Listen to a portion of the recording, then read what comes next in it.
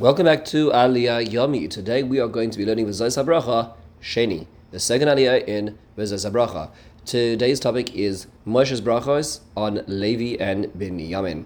Our Aliyah is only 5 psukim long from Perek Lamed Gimel, Pasuk Ches to Yud Beis. Basic summary of our Aliyah is first and mostly to Levi. He says to Levi, Levi Amar Tumecha v'urecha li'ish chasidecha, talks about purity and light, the Urim v'Tumim, which belong to a man of pious nature. You're the one who tried Hashem at Masa and Memoriva, referring to the tests of Moshe and Aaron ostensibly. And the one who may say about his parents that he did not see him and his brothers or sons, he did not recognize them because he keeps the mitzvahs and the covenant of Hashem. He'll teach the laws to Israel and place incense in the face of Hashem and bring the consumed goods on the Mizbeach. Hashem will bless his army and the work of his hands will be appeased. He will beat his enemies, Machatz Masnaim, from being able to recover. And then we hear Hashem will dwell, Israel will dwell safely upon you as Hashem Hashem hovers over you in Binyamin, and between your shoulders he will dwell. Very beautiful, very poetic. Obviously every word here, every letter requires precision and investigation. We don't have that time, but we're going to do a few basic points to ponder. First thing is, what is the role of Levi? If you read through the blessings of Levi, you will hear a number of different things. You'll hear that he is in charge of keeping the covenant. Some Mepharshim say that it means to say that during the time in Mitzrayim and even in the Midbar, where other people of the Hebrew nation were not circumcising, they kept the covenant. They also are the ones who are in charge of teaching Torah. We hear about them also as taking action where it is needed. And finally, we hear about them doing the avodah in the Beis Hamikdash. So this really seems to be the spiritual leader of Israel. Now, what does it mean that they will not recognize their families? Not knowing their father and mother, not knowing their brothers, his own children. What is this? And what trade-off? Rashi says this refers to at the aftermath of the Chet HaEgel, where Moshe Rabbeinu called at the gate of the camp, Mila Hashem Elai, who is with me to God, and Ivru Vashuvu, they had to go through the entire camp and eradicate anybody who had sinned at the golden calf with Avodah Zarah and kill them. And the people gathered there were Levi, and it could have been that some of the victims, some of the people who were serving Avodah Zarah were in fact relatives of the Leviim, and they had to kill relatives. So they were blind to their bias of family and in their keenly awareness of their godly standard and values that they were representing. The Klei Yakar says that it refers to those who are inducted into the service of teaching. Those who are Rabbanim, who are Mechanchem, sometimes have to their families be blind.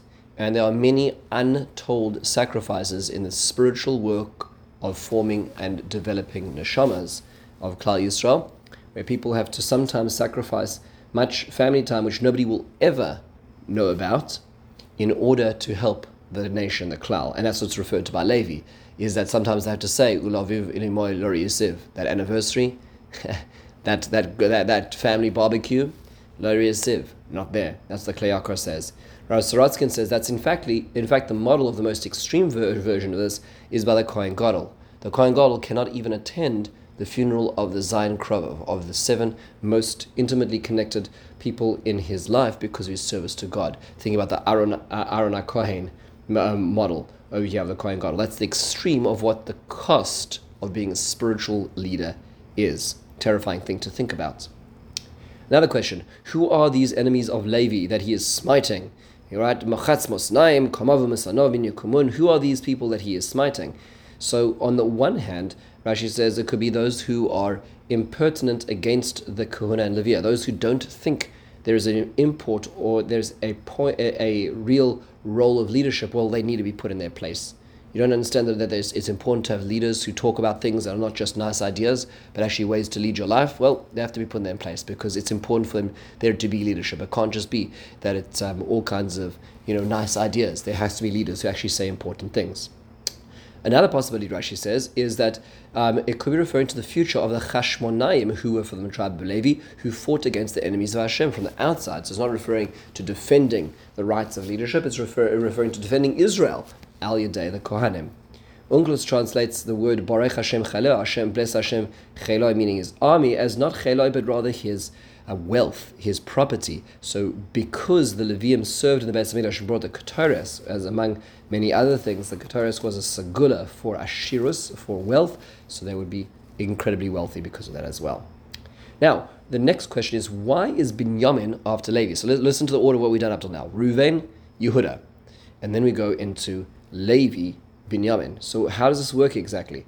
So Rashi explains, because Levi was in charge of the Karbanos, so immediately after the Karbanos comes Binyamin, who hosted the Beis Hamikdash, which is where the Levium would perform their avodah. Rav Sorotzkin takes it further one step further to notice that actually, if you look at the territory in the land of Israel, the tribal territory, it goes in the south. It goes Yehuda, then Binyamin, and then Ephraim, which was from Yosef, which is actually how the brachos go. It goes Yehuda, Levi, Yosef, Binyamin, and Yosef. Which makes sense because that's the way it actually is framed. Levi operating in the precinct of Binyamin and Yehuda, and also Ephraim, because that's where the Mishkan was. So it all connects as well. Finally, what does it mean that Hashem dwells upon the shoulders of Binyamin? Rashi says that's the image of the Beis Hamikdash nestled in the hills of Yerushalayim. One last question. Why is Binyamin called a Yedid? Yedid Hashem, the dear one of Hashem. Actually, the person in Tanakh who's called Yedidyah was Shlomo, who's from the tribe of Yehuda. Anyway, so the Ralbag explains two possibilities. One possibility is it's a reference to Shaul HaMelech, the first king of Israel, came from Binyamin, the Yedid Hashem. The second reference is that Binyamin is the only tribe who stuck with the southern kingdom of Yehuda when the northern kingdom split off. When Yeravam led the rebellion, the civil war, the cessation from the union, it was only Binyamin who stuck with Yehuda and some of the Kohanim and Levium. So therefore, that's why they are called Yedid, for keeping that focus, and ultimately they were not exiled with the other tribes earlier on at the time of the Assyrian rebellion. The Assyrian exile, they were later with the Babylonians, with the Yehuda to Babylonia. With this, we conclude Sheni. In the meantime, have a wonderful and meaningful day.